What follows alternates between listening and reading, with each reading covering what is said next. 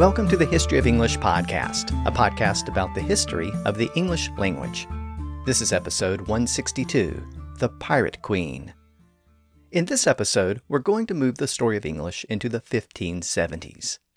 It was a decade filled with a lot of firsts. The decade gave us a book which many people consider to be the first novel composed in English. The decade gave us the first permanent theater and the beginning of the modern acting profession. It gave us the first reference to several new technologies, and it gave us the first English captain to sail around the world. And that last development was tied to the first use of a brand new term in English, the British Empire. It was an empire that carried the English language around the world. But as we'll see in this episode, it all began with pirates. Those pirates raided and plundered the coasts of the Americas with the tacit support of the Queen. And the Spanish became so infuriated with her that they started to refer to her as the Pirate Queen. So this time, we'll explore those developments, and we'll see how they impacted the English language. But before we begin, let me remind you that the website for the podcast is historyofelenglishpodcast.com, and you can sign up to support the podcast and get bonus episodes at patreon.com/historyofelenglish. Now, over the past 3 episodes, we took a deep dive into the sound of English during the Elizabethan period. And to illustrate those pronunciations, we looked at the phonetic writings of John Hart in 1569 and 1570. But now it's time to move on and explore the decade that followed those important works. It's been a while since we focused on the historical developments of this period, so I thought it might be helpful to begin with a quick recap to consider the state of things in England around this point in the second decade of Elizabeth's reign. Back in episode 157, we looked at the growing conflict between Spain and the Netherlands. At the time, the Netherlands were part of the Spanish realm. The King of Spain was Philip II, the surviving husband of Queen Elizabeth's sister, Mary. Well, Philip had inherited the Netherlands as part of his share of the Habsburg Empire. But Protestants in that region had started an independence movement which gradually led to war with Spain. And that conflict is relevant to our story because Elizabeth sided with the Protestant rebels, and that was one of the many growing conflicts between Elizabeth and Philip. Meanwhile, in Scotland, the reigning queen was Mary, Queen of Scots. She was Elizabeth's Tudor cousin and a Catholic. And she was Elizabeth's rival because Catholics in England considered Elizabeth to be illegitimate, and they preferred to have Mary as their queen. But the Scottish Parliament came to be dominated by Protestants, and in 1568, Mary was forced to flee Scotland after a couple of scandals, specifically involving her potential involvement in the murder of her husband.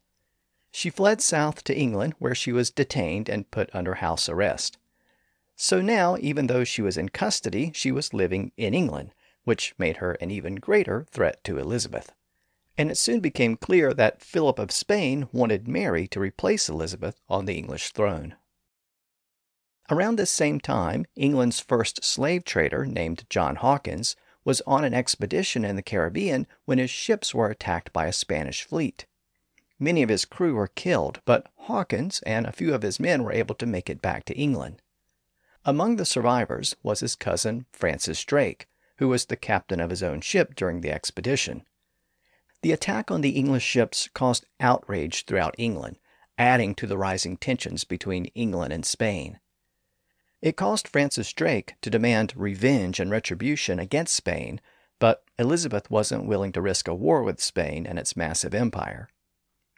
Around the same time that the survivors of the Hawkins expedition returned to England, several Spanish ships got caught in a storm in the English Channel and were forced to take refuge in England.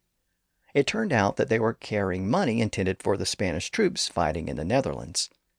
The currency was worth about £85,000 at the time, so around $30 million today.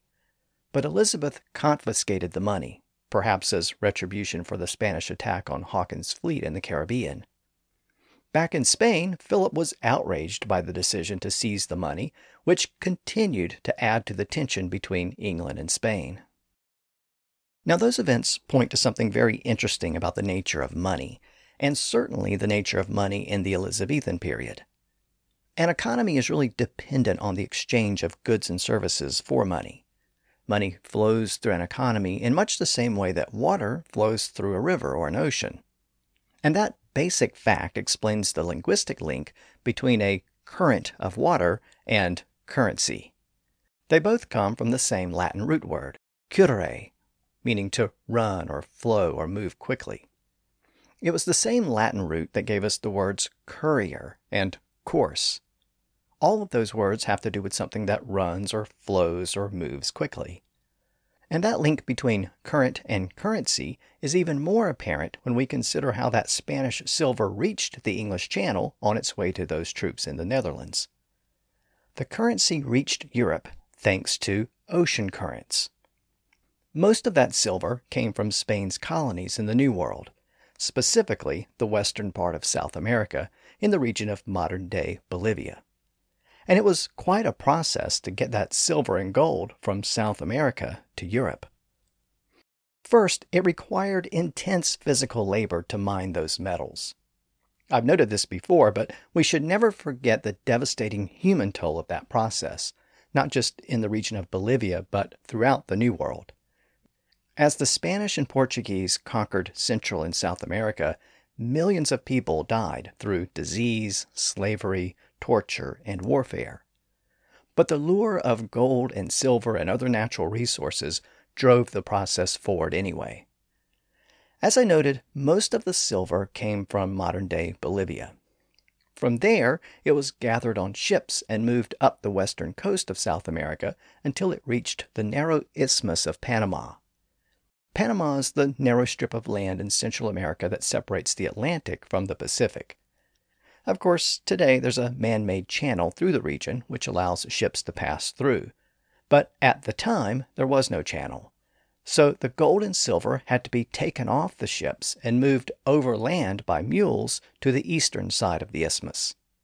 There it was placed in storage, and once a year a convoy of Spanish ships would converge at that site and pick up the precious metals and other goods and then transport them across the Atlantic back to Spain. Again, for protection and safety and to minimize piracy, the Spanish didn't risk sending one ship at a time.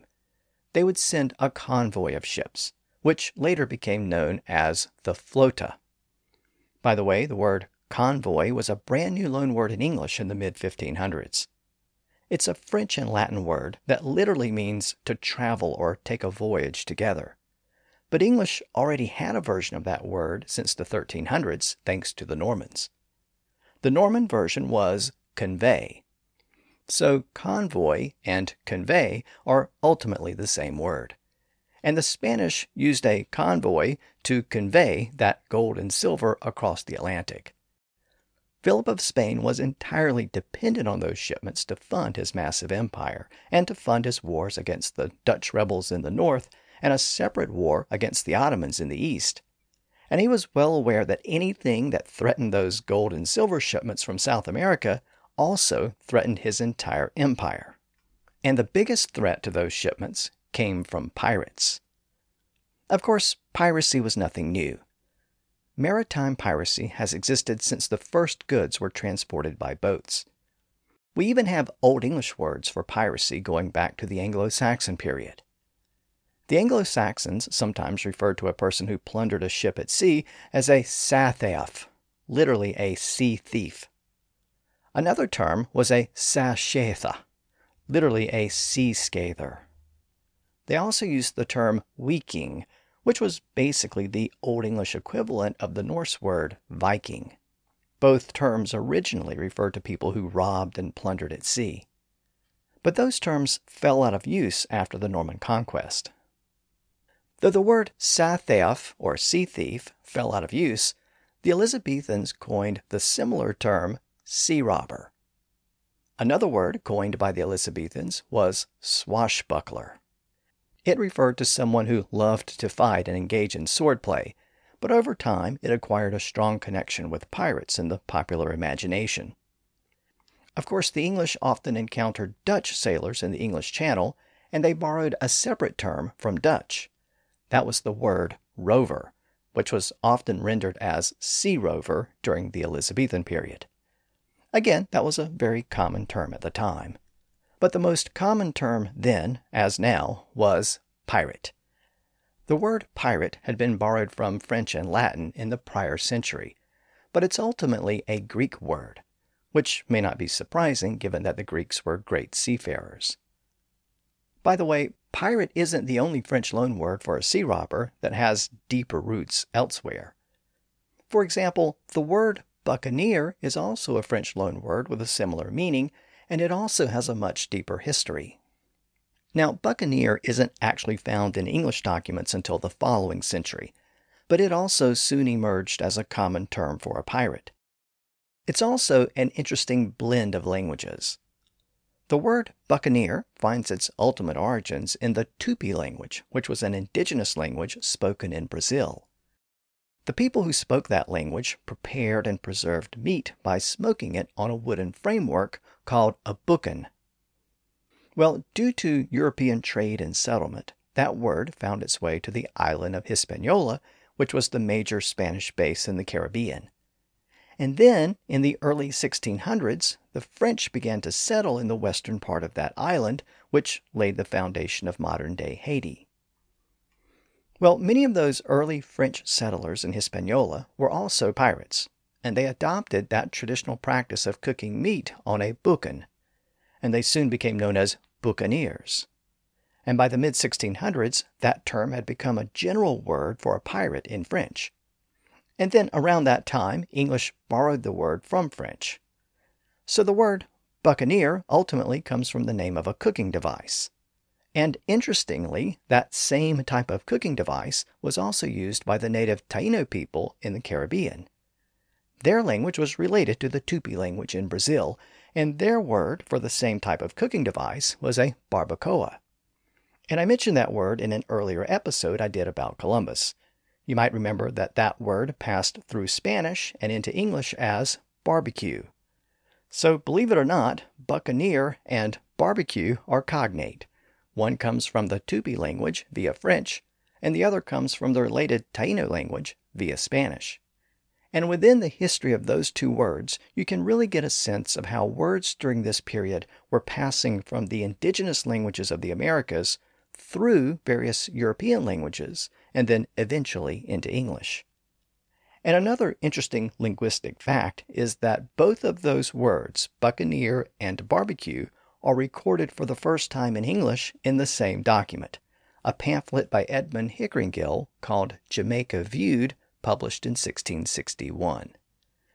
But again, even though the word buccaneer eventually became synonymous with pirates, there's no evidence that it was used in English during the Elizabethan period.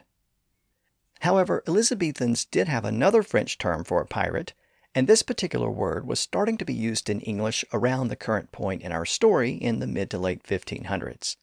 And that was the word corsair.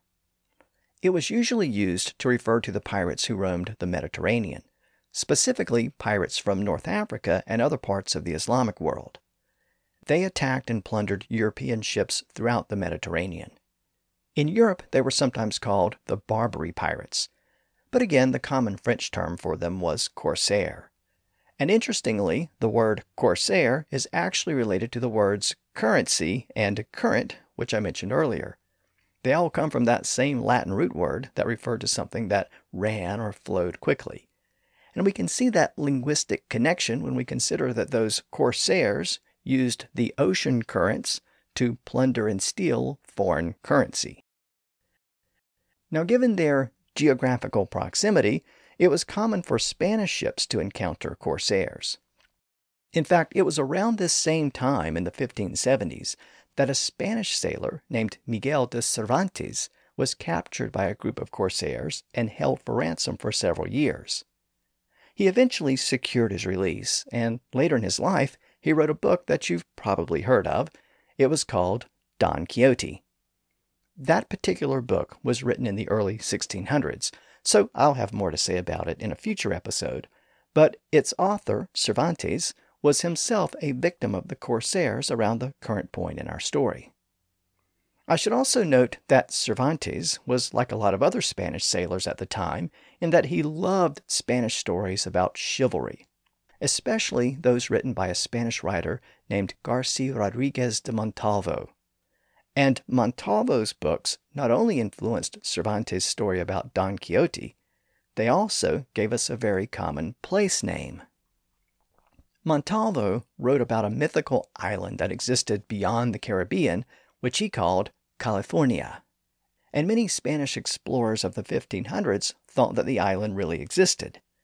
And when the early Spanish explorers made their way up the western coast of North America in the 1530s, they came across the Baja Peninsula, which they initially thought was an island. They didn't realize that it was attached to the mainland at the northern end. Since they thought it was an island, they called it California, after the name that Montalvo had made up in his Spanish novels about chivalry. And of course, the name stuck, and came to refer to much of the western coastline of North America. At the current point in our overall story, around the year 1570, no English person had reached that region of North America, but that would soon change. Now, as I noted, Montalvo's books not only gave us the name of California, they were also a direct inspiration for the Cervantes novel Don Quixote, which was published in the early 1600s, a few decades after the current point in our story. And many scholars consider Don Quixote to be the first modern European novel. It certainly inspired many other writers to compose their own novels, and it helped to popularize that type of literature. But it wasn't the first novel. Now, it's difficult to say what the first novel was because it really depends on how you define the word novel, and there isn't a universal agreement about that. Most scholars agree that there were earlier works that qualified as novels, but there weren't any in English. That is, until now, at the current point in our story in 1570. In the year 1570, a book was published in England called Beware the Cat, and many people consider it to be the first novel composed in English. It's not exactly the type of novel that tends to appear on the bestseller list today, but it does fit the technical parameters of a novel. Beware the Cat is mostly about animals, and it considers whether they have the ability to use reason and logic. It contains stories about cats that speak and use reason, and even contains an extended passage where a group of cats put another cat on trial for violating the cat's rules. Many scholars consider it to be the first English novel because it satisfies the basic criteria. First, it's a work of fiction. Second, it's a long, extended narrative, not a short story or a collection of short stories. Third, it's written in prose or ordinary speech. Most English fiction prior to the 1500s was composed in verse or poetry, so that's why those earlier works are not generally considered to be novels. And finally, Beware the Cat is an original work, so it wasn't translated or adapted from an earlier story. Now, some people consider Thomas Malory's La Morte d'Arthur to be the first English novel. It was composed several decades earlier, and it is the first modern rendering of the legend of King Arthur. But it was adapted from earlier French stories, so it isn't a completely original work. So that's why Beware the Cat is considered by many people to be the first novel to be composed in English. Now, this particular book had been written several years earlier by a man named William Baldwin, who was an active Protestant, and the book contained many passages and references that were critical of Catholicism. That's why it wasn't published earlier during the reign of Elizabeth's older sister Mary, who was staunchly Catholic. But now, with Elizabeth on the throne, and with the Protestants back in charge, the book was finally published at this point in 1570. Now, the conflict between the Protestants and Catholics in England had been simmering since Elizabeth assumed the throne over a decade earlier. She had tried to favor Protestants without offending Catholics. It was a moderate approach, but it frustrated those with more extreme views on both sides.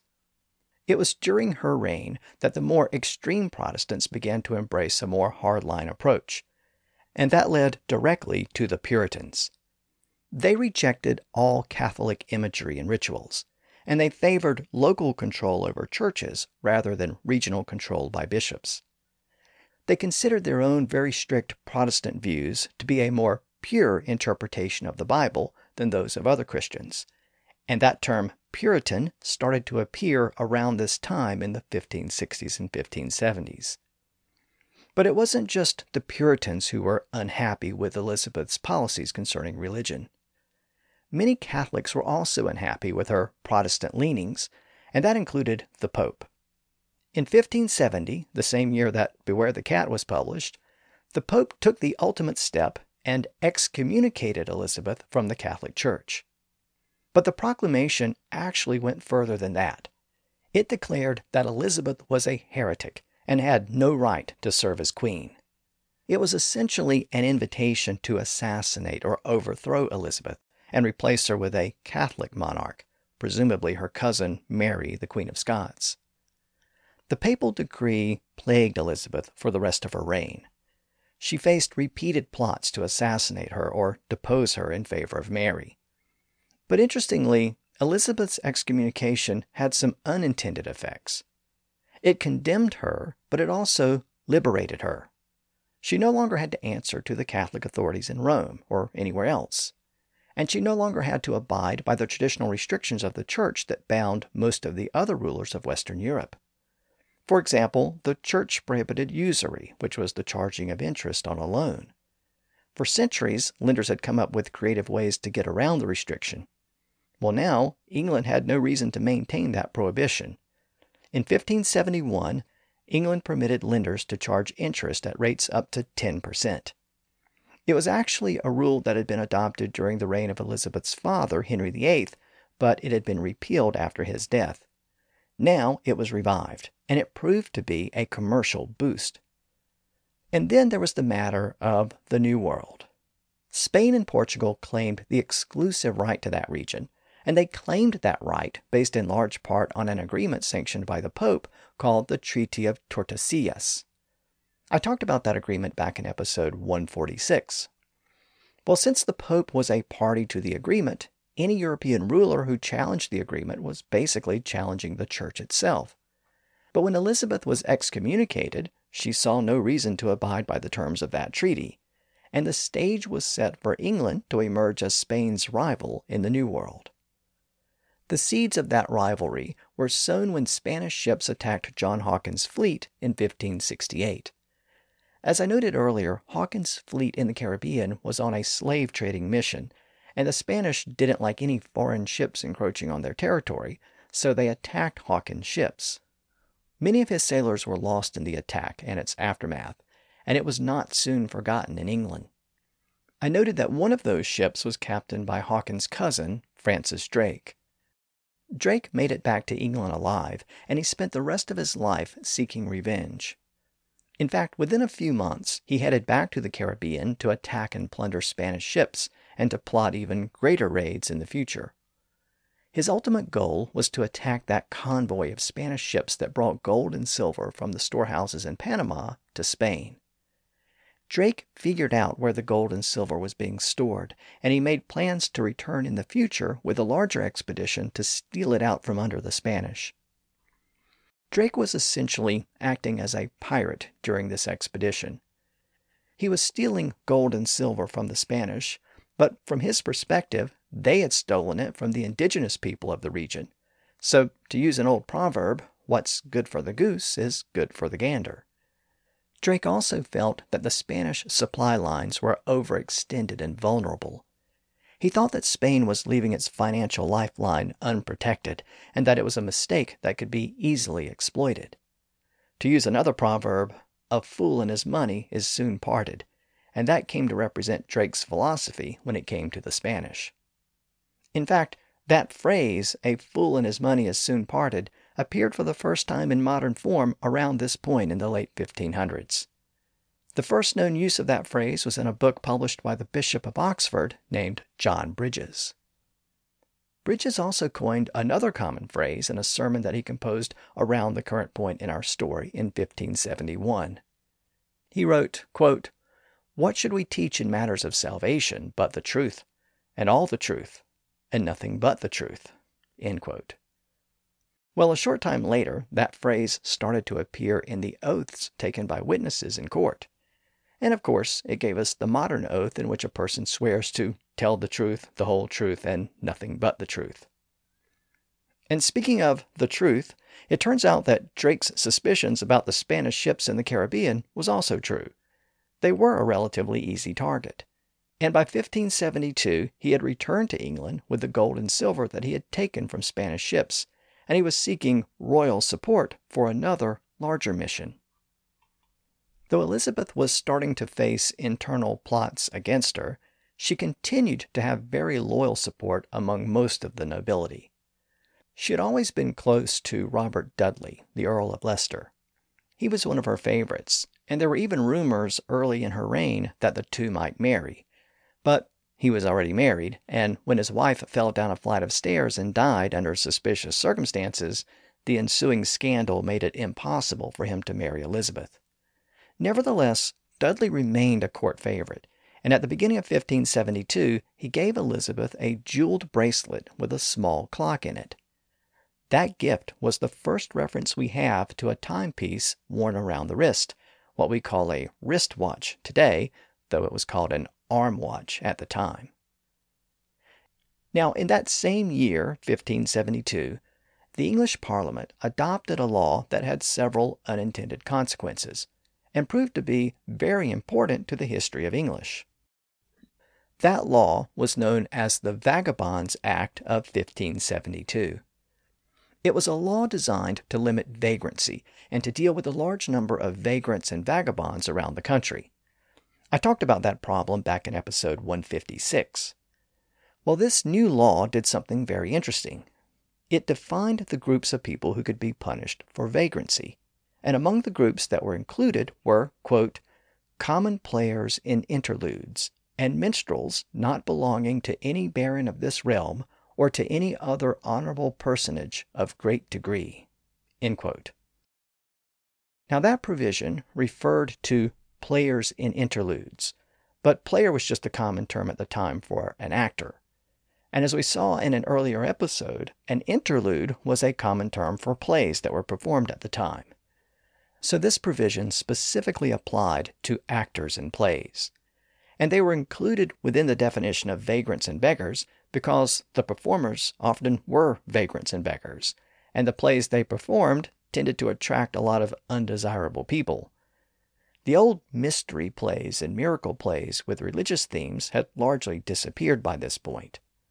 With the Protestants in power, they had banned most of those plays for being too Catholic. So what remained were informal performances that were often rowdy and bawdy. There were no permanent theaters, so these informal plays were performed in marketplaces and guild halls, the yards of local inns, or wherever a crowd could be assembled. This new vagrancy law took aim at those performers, but it included that specific exception for actors that belonged to, quote, any baron of this realm, or to any honorable personage of great degree, end quote. So if you wanted to be an actor, you had to find a wealthy patron. Otherwise, you could find yourself in trouble with the law. And that exception provided the catalyst for the rise of acting companies, and arguably the rise of the modern acting profession itself. Now, a few moments ago, I mentioned Robert Dudley, the Earl of Leicester. He was one of Elizabeth's favorites who had given her one of the first wristwatches in recorded history.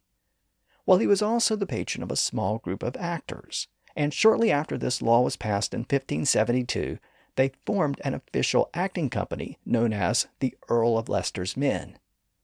That gave them the legal protection they needed, and within a couple of years, they had received the first royal patent granted to any company of actors. Now, around this same time, Francis Drake was back in the Caribbean wreaking havoc. He had returned in 1572 with plans to attack the settlement on the eastern shore of Panama where the Spanish stored the gold and silver that had been brought from the mines in Bolivia. Remember that the gold and silver was stored there until that convoy of Spanish ships came to pick it up. Well, Drake had figured out the schedule by that point, and during his 1572 expedition, he attacked Spanish ships in the region and waited until the coast was clear so he could attack the settlement itself. Of course, he literally waited until the coast was clear, and in fact, that was the original meaning of the phrase. The coast was clear if there were no enemies on the coast that might prevent a landing there. That phrase is recorded for the first time in English around the current point in our overall story in the late 1500s. Now, Drake discovered that the Spanish didn't keep a permanent garrison at the settlement. There were only a few settlers there, and they weren't heavily armed. So in July of 1572, Drake and his men stormed the settlement. The Spanish fired back, killing one of Drake's men and shooting Drake himself in the leg. Drake's men soon took control of the settlement, but Drake was bleeding so much from his leg that his men convinced him to retreat. They soon left and returned to their ships, where they cooled their feet or cooled their heels. That's another phrase that's recorded for the first time around this point in history. It meant to take a break from a long walk, or in this case, to take a break from an exhausting attack. Though Drake had been forced to leave the gold and silver back at the settlement, he decided to resort to his usual practice of attacking and plundering Spanish ships. After a few months, Drake had recuperated to the point that he was ready for another shot at the mule train carrying the gold and silver across Panama. In May of 1573, his men attacked the mule train and seized a large amount of gold and silver. In all, Drake and his men seized precious metals and other valuables worth around 200,000 pesos at the time, which is about $23 million today. They soon decided to head back home to England, and they arrived back in Plymouth in August of 1573. The people who had invested in Drake's expedition made a massive profit thanks to the riches that Drake had seized, and his successful attacks on the Spanish made him a folk hero in England. But in Spain, he was the most hated pirate of the era. Now, earlier I talked about the use of gold and silver in trade and commerce, and the flowing nature of currency and currents. Well, those metals were also associated with something else that flows, specifically ink and paint. Gold and silver could be turned into a fine powder and mixed with water and honey to produce a type of ink that was used to illuminate and decorate manuscripts. Well, around the time that Francis Drake returned from the Caribbean in 1573, an anonymous manuscript was produced that described how to make that type of ink and how to illuminate manuscripts. At the time, the term for that type of illumination was called limning. The text was called A Very Proper Treatise, wherein is briefly set forth the art of limning. It began by explaining how to trace out the images that were to be illustrated. The passage reads, quote, "First you shall with a pencil of black lead, or with a tool made sharp at the point, trace all your letters, and set your vignette or flowers, and then your imagery if you will make any." End quote. And that passage is notable because it's the first recorded reference to a lead pencil in an English document. Lead pencils were a brand new technology at the time. About a decade earlier, an unusual deposit of graphite had been discovered in Cumbria in northern England. Unlike other graphite, this particular deposit was especially solid and workable, and soon thereafter, thin strips were being encased in wood to turn them into writing instruments. The graphite deposit was mistaken as a type of lead, so that's why the text refers to a pencil of black lead. And that mistake is still with us today because we still refer to lead pencils, even though pencils have never contained any actual lead in them. Now, the word pencil existed prior to that, but previously the word actually referred to a type of brush, like a very fine paintbrush. The word pencil is derived from the Latin word peniculus, which meant a little tail. So if you imagine the tail of a horse or a dog or other similar animal, you can see how the tip resembles a brush. By the way, that same Latin root also gave us the word penicillin, because penicillin is derived from a certain type of mold, and when you look at the cells of that mold under a microscope, they're made up of little chains that look like brooms or brushes. So, believe it or not, the words pencil and penicillin are cognate. They come from the same Latin root word meaning brush. So what about the word pen, as in an ink pen?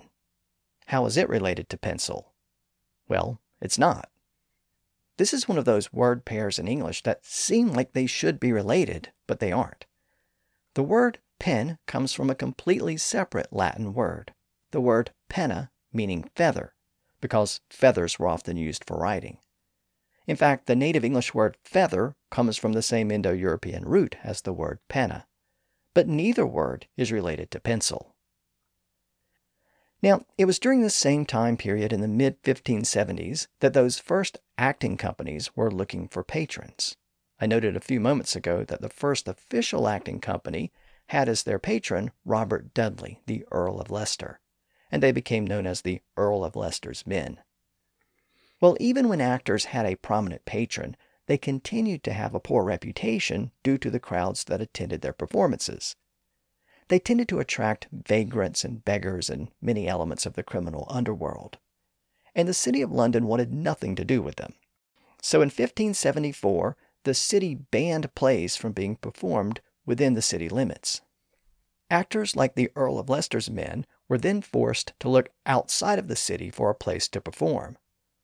One of the actors in the acting company, named James Burbage, tried to find a permanent location just outside of the main part of the city. In 1576, he and his brother-in-law, John Brain, pooled their money and they built a theater in the area of Shoreditch, just to the east of town. They called it the Theatre, and it became the first permanent freestanding theater in England. Now that was obviously an important development because it leads us directly to Shakespeare a little more than a decade later. And in fact, that first theater, called the Theatre, has a direct connection to the Globe Theatre associated with Shakespeare. In fact, it actually was the Globe Theatre. I'll explain this in more detail in a future episode, but by way of a quick preview, the landlord who owned the lot where the theater was built eventually decided that he didn't like having plays performed on his land, and he refused to renew the lease. So while the landlord was out of town, James Burbage's son and several other actors literally dismantled the building and moved it piece by piece across the Thames and rebuilt it there. And in its new location, it became known as the Globe. Now that took place about 20 years later in our story, and in the meantime, several other freestanding theaters had been built around London, including the Curtain, the Rose, and the Swan. But the main point here is that theaters suddenly started to appear in the outskirts of London in the mid-1570s. Now, speaking of Shakespeare, he's obviously known for his many history plays. Well, one of Shakespeare's primary resources for those plays was a chronicle compiled by Raphael Holinshed called The Chronicles of England, Scotland, and Ireland. Shakespeare based entire sections of some of his history plays on that particular work. Well, Holinshed's chronicles were published in 1577, the year that first freestanding theater was built just outside of London proper. By the way, Holinshed's chronicles were actually part of a larger intended project that was even broader in scope, and he collaborated with a writer named William Harrison, who composed a separate book called Description of England. It was a thorough description of the geography and culture and people of England.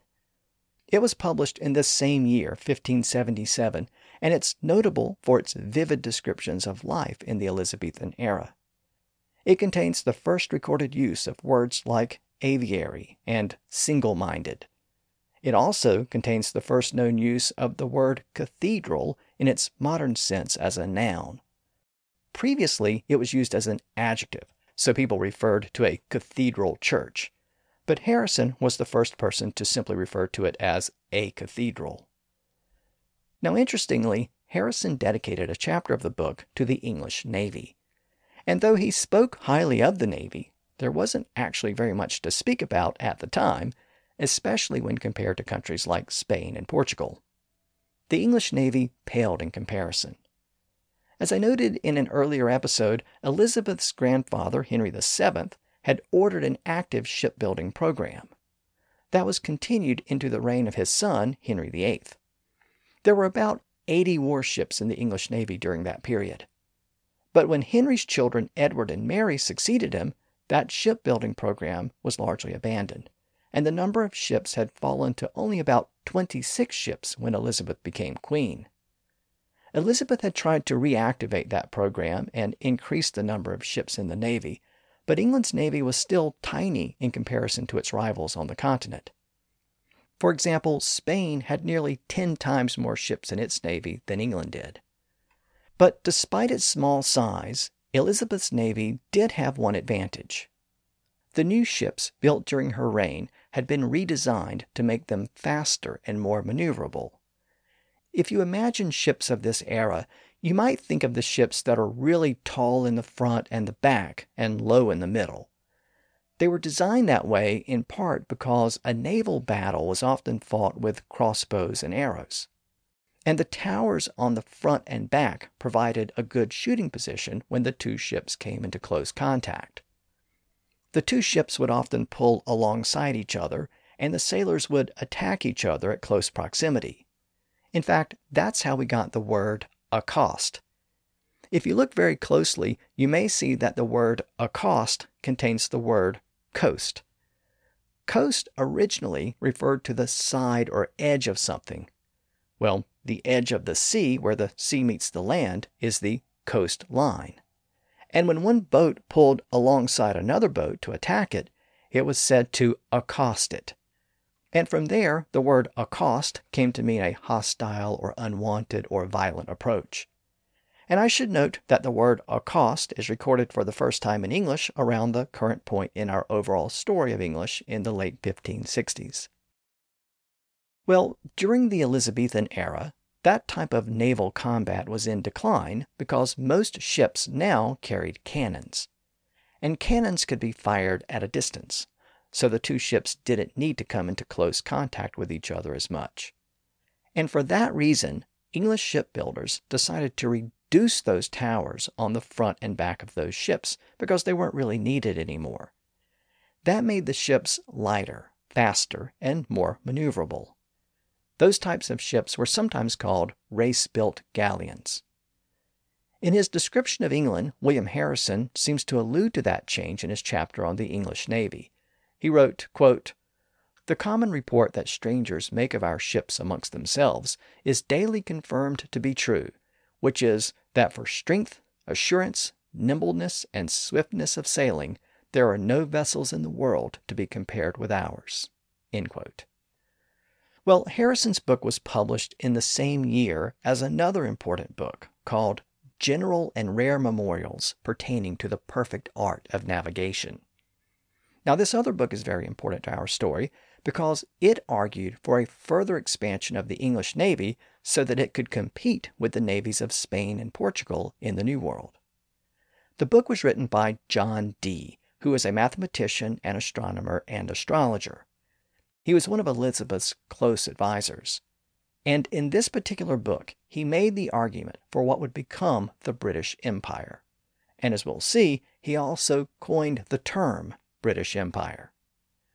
As I noted, England only had a handful of ships in its navy. In a time of war, the government had to commandeer merchant ships and merchant sailors to augment the royal ships. But Dee argued for a larger standing navy to protect the country from invasion.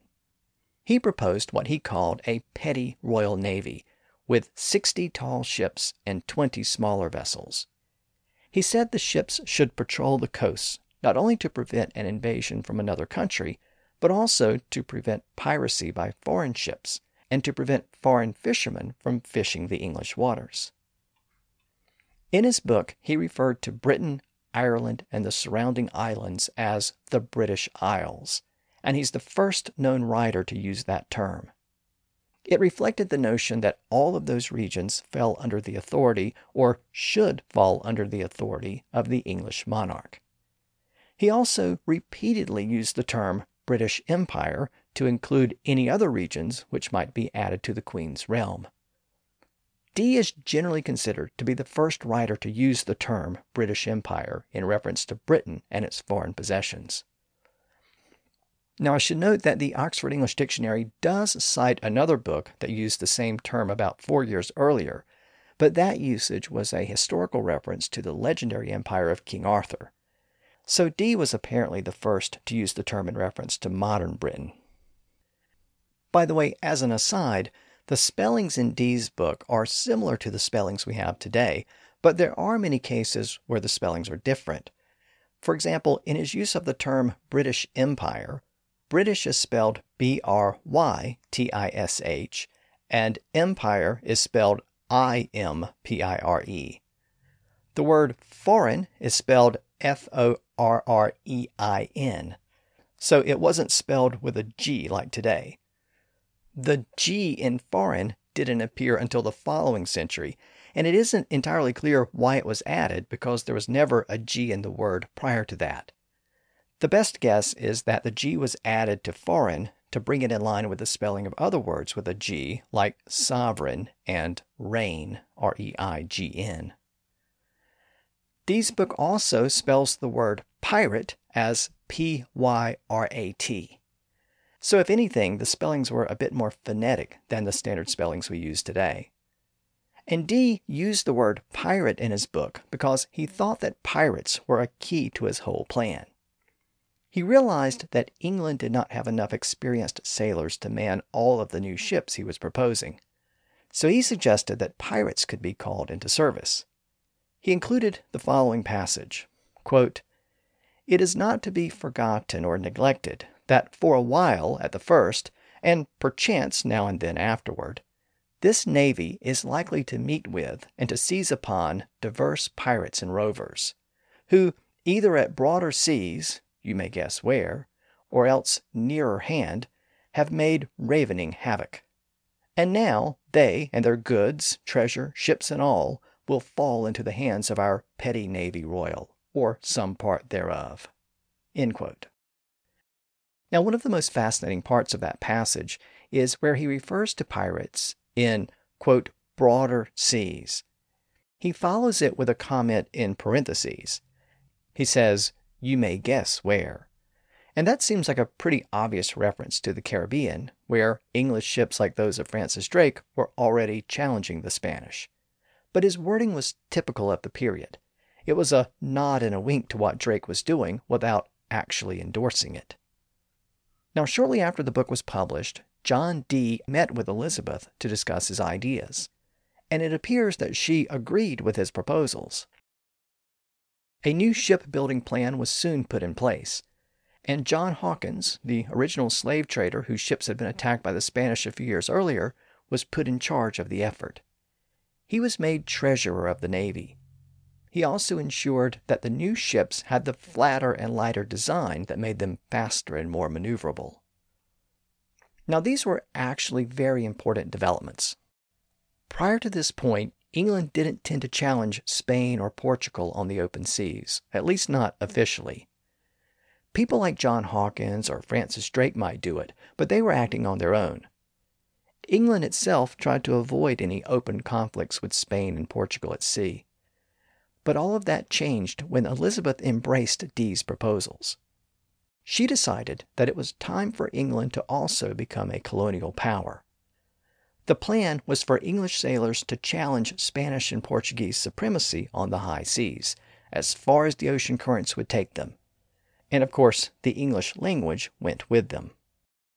But it would take time to build up England's navy, and for now it wasn't possible to challenge Spain directly. So Elizabeth took a middle course. She decided to embrace pirates like Francis Drake and to let them do the dirty work for her. And specifically, she was willing to let Drake attack Spanish ships and raid Spanish ports in the New World with her tacit but not explicit approval. She gave him her private consent, and according to Drake, she even gave him money. But she didn't give him an official letter authorizing him to act on her behalf. So he was technically a pirate and not a privateer. So what was the difference between a pirate and a privateer? Well, it was really a legal distinction. Pirates raided ships on their own behalf, and sometimes on behalf of private investors. Their actions were clearly illegal, and if caught, they could be killed on the spot. Privateers also raided ships, and at first glance their actions were pretty much the same as pirates. But privateers had the official backing of a specific monarch or country. They carried a formal letter with them from the king or queen, which authorized them to carry out raids. It was essentially a way to bring private ships into service in a time of war, and to allow the private ships to conduct raids on behalf of the government. And if a privateer was caught, he was entitled to be treated as a prisoner of war. Of course, if you were the one being attacked, there wasn't much difference between a pirate and a privateer. But in the case of Francis Drake, he was somewhere between the two. Elizabeth gave him her private consent, but she didn't issue that formal letter that would have made him a privateer. England was not at war with Spain at the time, so Drake couldn't really be a privateer, and Elizabeth wanted to avoid a war if she could. So the plan was to allow Drake to attack the Spanish gold and silver supply lines while pretending that he was acting on his own. Today we call it plausible deniability. Elizabeth was essentially embracing piracy as government policy, and it led the Spanish authorities to dub her the Pirate Queen. Now, I said that Drake operated in the gray area between a pirate and a privateer, but the word privateer wouldn't have been used at the time. It isn't actually found in an English document until the middle of the following century. It's a term that was apparently coined within English. Privateers were captains of private vessels that were allowed to raid foreign ships. So it appears that the "ear" suffix was added to that word private to create the term privateer. That "ear" suffix was acquired from French in the 1500s, and it became quite popular in English. During that period, English borrowed words like pioneer and cannoneer, someone who mans a cannon. By the early 1600s, English had also borrowed the word volunteer. And as I noted earlier in the episode, English soon borrowed the word buccaneer. So some modern scholars think that privateer was formed within English on that same model, especially the model of a word like buccaneer, which had a similar meaning. But again, the word privateer wasn't coined until the following century. So what would such a person be called during the Elizabethan period? Well, the most common term was probably a freebooter. That term was actually an anglicized version of a Dutch word, vrijbuiter, which combined the Dutch words for free and booty, as in the material plundered from an enemy ship. Well, English sailors apparently thought that the Dutch word vrijbuiter sounded like freebooter, so that's how they started pronouncing it, and it produced the word freebooter.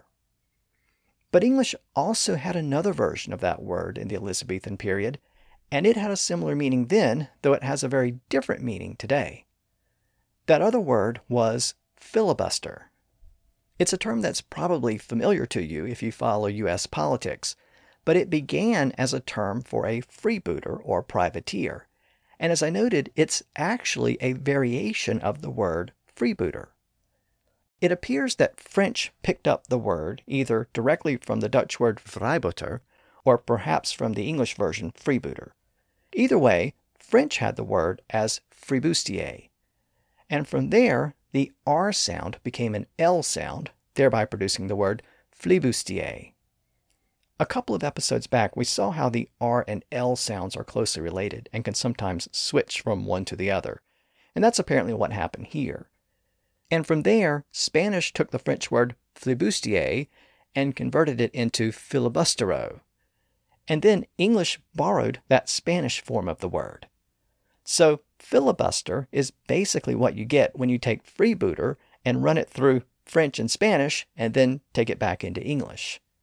And again, filibuster originally had much the same meaning as freebooter. It meant a privateer, and sometimes a pirate because the distinction between the two wasn't always clear. But of course, in modern American politics, the word filibuster refers to a procedural rule in the U.S. Senate which can be used to block legislation. It does that by requiring 60 votes to pass a bill rather than a simple majority. Well, that modern legislative meaning came about because after the rule was adopted in the Senate in the 1800s, the first senators to use it were called filibusters by their political opponents. Their opponents accused them of interrupting the normal legislative process in the same way that pirates interrupted the voyages of ships on the high seas and wreaked havoc in the process. At the time, the word filibuster was still a common term for a privateer or pirate. So the word was extended to those who used the new Senate rule, and from there it came to apply to the rule itself. And today, that sense of the word has largely replaced the original sense of the word. Now, whether Francis Drake was referred to as a freebooter, or a filibuster, or an outright pirate, he was a folk hero to many people in England. And in 1577, he and a small fleet of ships set sail from Plymouth and headed back to the Caribbean to attack and plunder Spanish ships. But this time, Drake had something else up his sleeve. His plan was to follow Magellan's earlier route around the southern part of South America and to carry out direct attacks on those Spanish cargo ships that sailed up the west coast of South America to Panama. Rather than raiding the storage rooms at the end of that trail, he was going to attack the ships before they could offload their gold and silver. He apparently had written instructions approved by the Queen, but again, he had no formal commission that would have made him a privateer. So he was walking that fine line between pirate and privateer. I should mention that one of Drake's crewmen maintained a diary during the voyage, which was later published, and that's why the details of this voyage are known today. It appears that Drake didn't initially inform anyone of his plan to sail around South America into the Pacific. He didn't even inform his crew. They were apparently led to believe that Drake was going to head back to the Caribbean and conduct the same kind of raids that he had conducted before. It was a story that they were eager to believe, and to use a proverb that was common at the time, they swallowed a gudgeon. A gudgeon was a type of small fish, like a minnow, and it was said that a gullible person was someone who would swallow a gudgeon. Its first appearance in an English document coincided with this particular voyage. And of course, it's a precursor to the more modern version of the proverb, which is to swallow something hook, line, and sinker. Of course, that modern version refers to a fish swallowing the bait, whereas the Elizabethan version referred to a person swallowing a fish, but it's the same basic idea. Now, Drake's personal ship was of the new style, lighter and faster than the Spanish cargo ships. It was also relatively small, only about 100 feet long. It's safe to say that his crew occupied tight quarters. They probably lived cheek by jowl, to use another phrase that first appeared around this same time.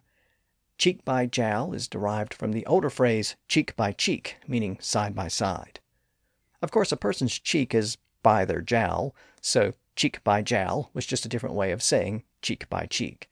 And within a couple of decades, even Shakespeare was using the phrase in his plays. As I noted, Drake's plan was to follow the same route that Ferdinand Magellan had taken about a half-century earlier. Magellan didn't actually pass around the tip of South America. Instead, he took a shortcut through the straits in the southern part of the continent that still bear his name to this day. Well, Drake attempted the same passage, but it took several months, and the weather battered his ships. Of the 3 ships he took into the straits, one was lost, along with all of the crewmen on board. Another eventually turned around and went back to England. But Drake plowed ahead and eventually made his way through to the other side. Along the way, Drake faced a near mutiny from his crew. Now, mutinies were nothing new, but the word mutiny was. It's another French loanword recorded for the first time in English around this same time. By the way, I noted a few moments ago that English speakers of this period were enamored with the "ear" suffix. Well, within a couple of decades, we find the first use of the word mutineer for someone who commits a mutiny. But in the end, Drake's crew were not mutineers. They remained loyal to their captain. After the crew finally emerged from the straits, they headed up the western coast of South America, attacking and plundering Spanish ships along the way. Time and again, they were able to outmaneuver the Spanish ships, and the crews of those cargo ships offered little, if any, resistance. That was partly due to the element of surprise. Spanish ships didn't think that English pirates could reach the Pacific. There had not been any English ships in the region before, so the Spanish captains usually thought that Drake's ship was a friendly ship as it approached, and by the time they realized what was going on, it was too late and they usually surrendered. At one point, Drake approached an island off the western coast of modern-day Chile called Mocha. And I mention this island because it has an interesting literary connection. Many years later, in the early 1800s, a large 70-foot whale was reportedly spotted near the island. It proved to be incredibly hard to catch, and it was given the name Mocha Dick. Well, Herman Melville heard stories about that whale, and in the mid-1800s, it inspired him to write a novel about the pursuit of a large whale, only he changed the name from Mocha Dick to Moby Dick. So that great American novel can ultimately be traced back to this same island called Mocha. Well, when Drake's ships arrived there in 1578, he and his crew decided to dock there for supplies. They were approached by a group of indigenous people who seemed friendly and led Drake's ship into a narrow creek. But it was really an ambush. The inhabitants of the island started firing at the ship with bows and arrows. Several of Drake's men were hit by arrows, and Drake himself was struck in the face. But the crewmen were able to cut the ship's ropes, and they managed to make a quick escape.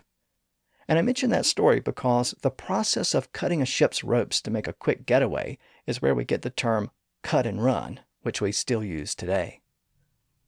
Now, by the time Drake reached the western shores of Panama, his ship was loaded with gold and silver and other plundered treasures.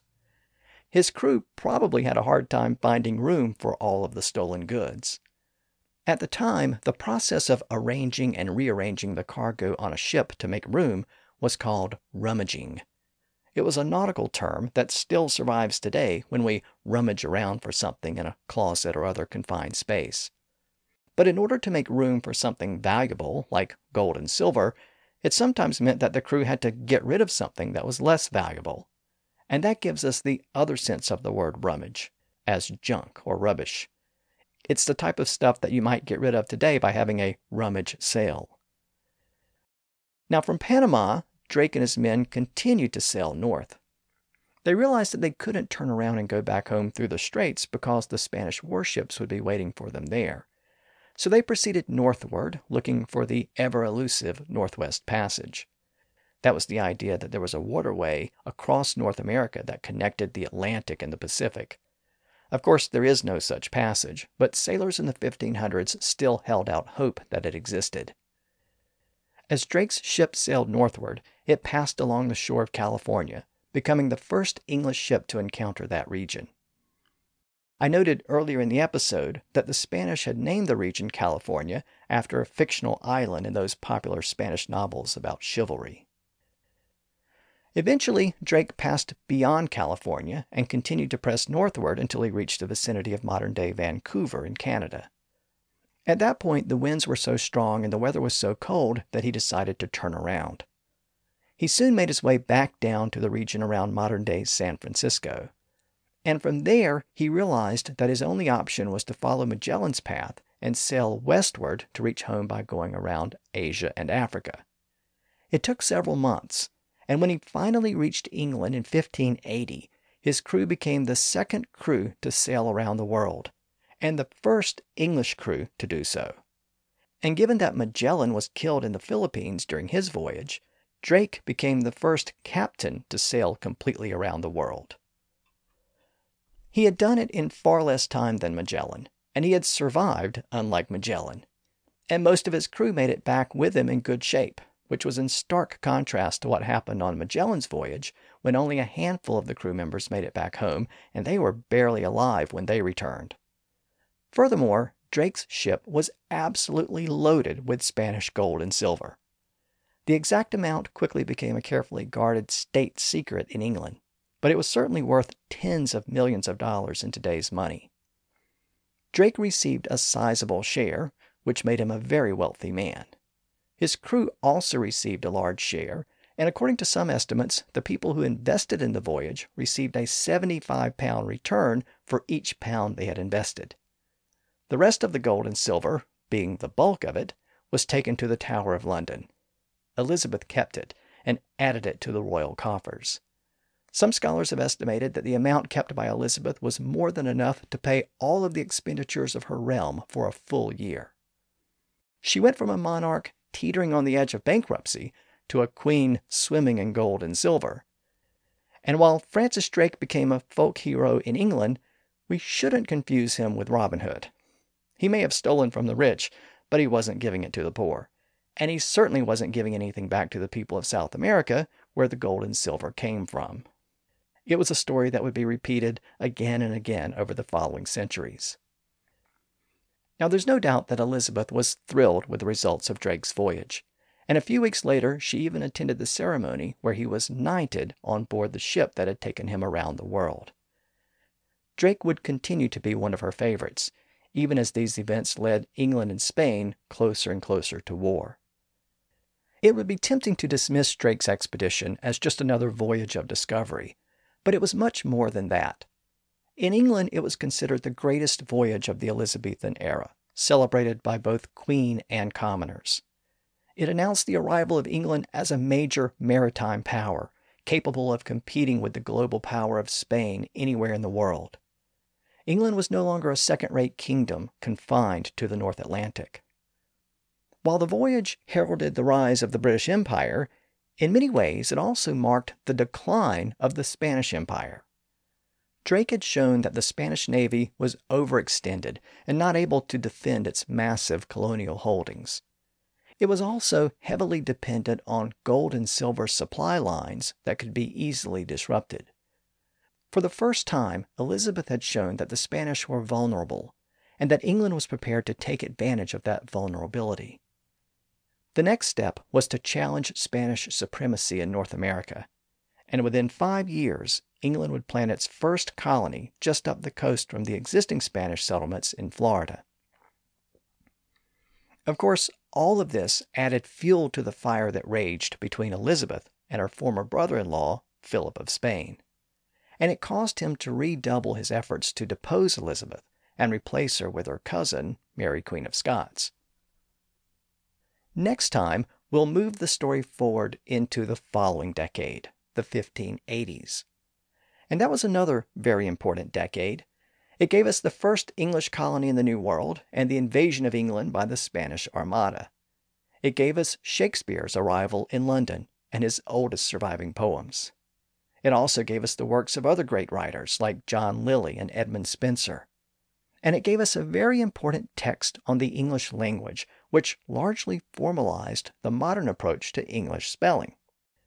So there's a lot to cover, and we'll start to break it all down in the next episode. Until then, thanks for listening to the History of English podcast.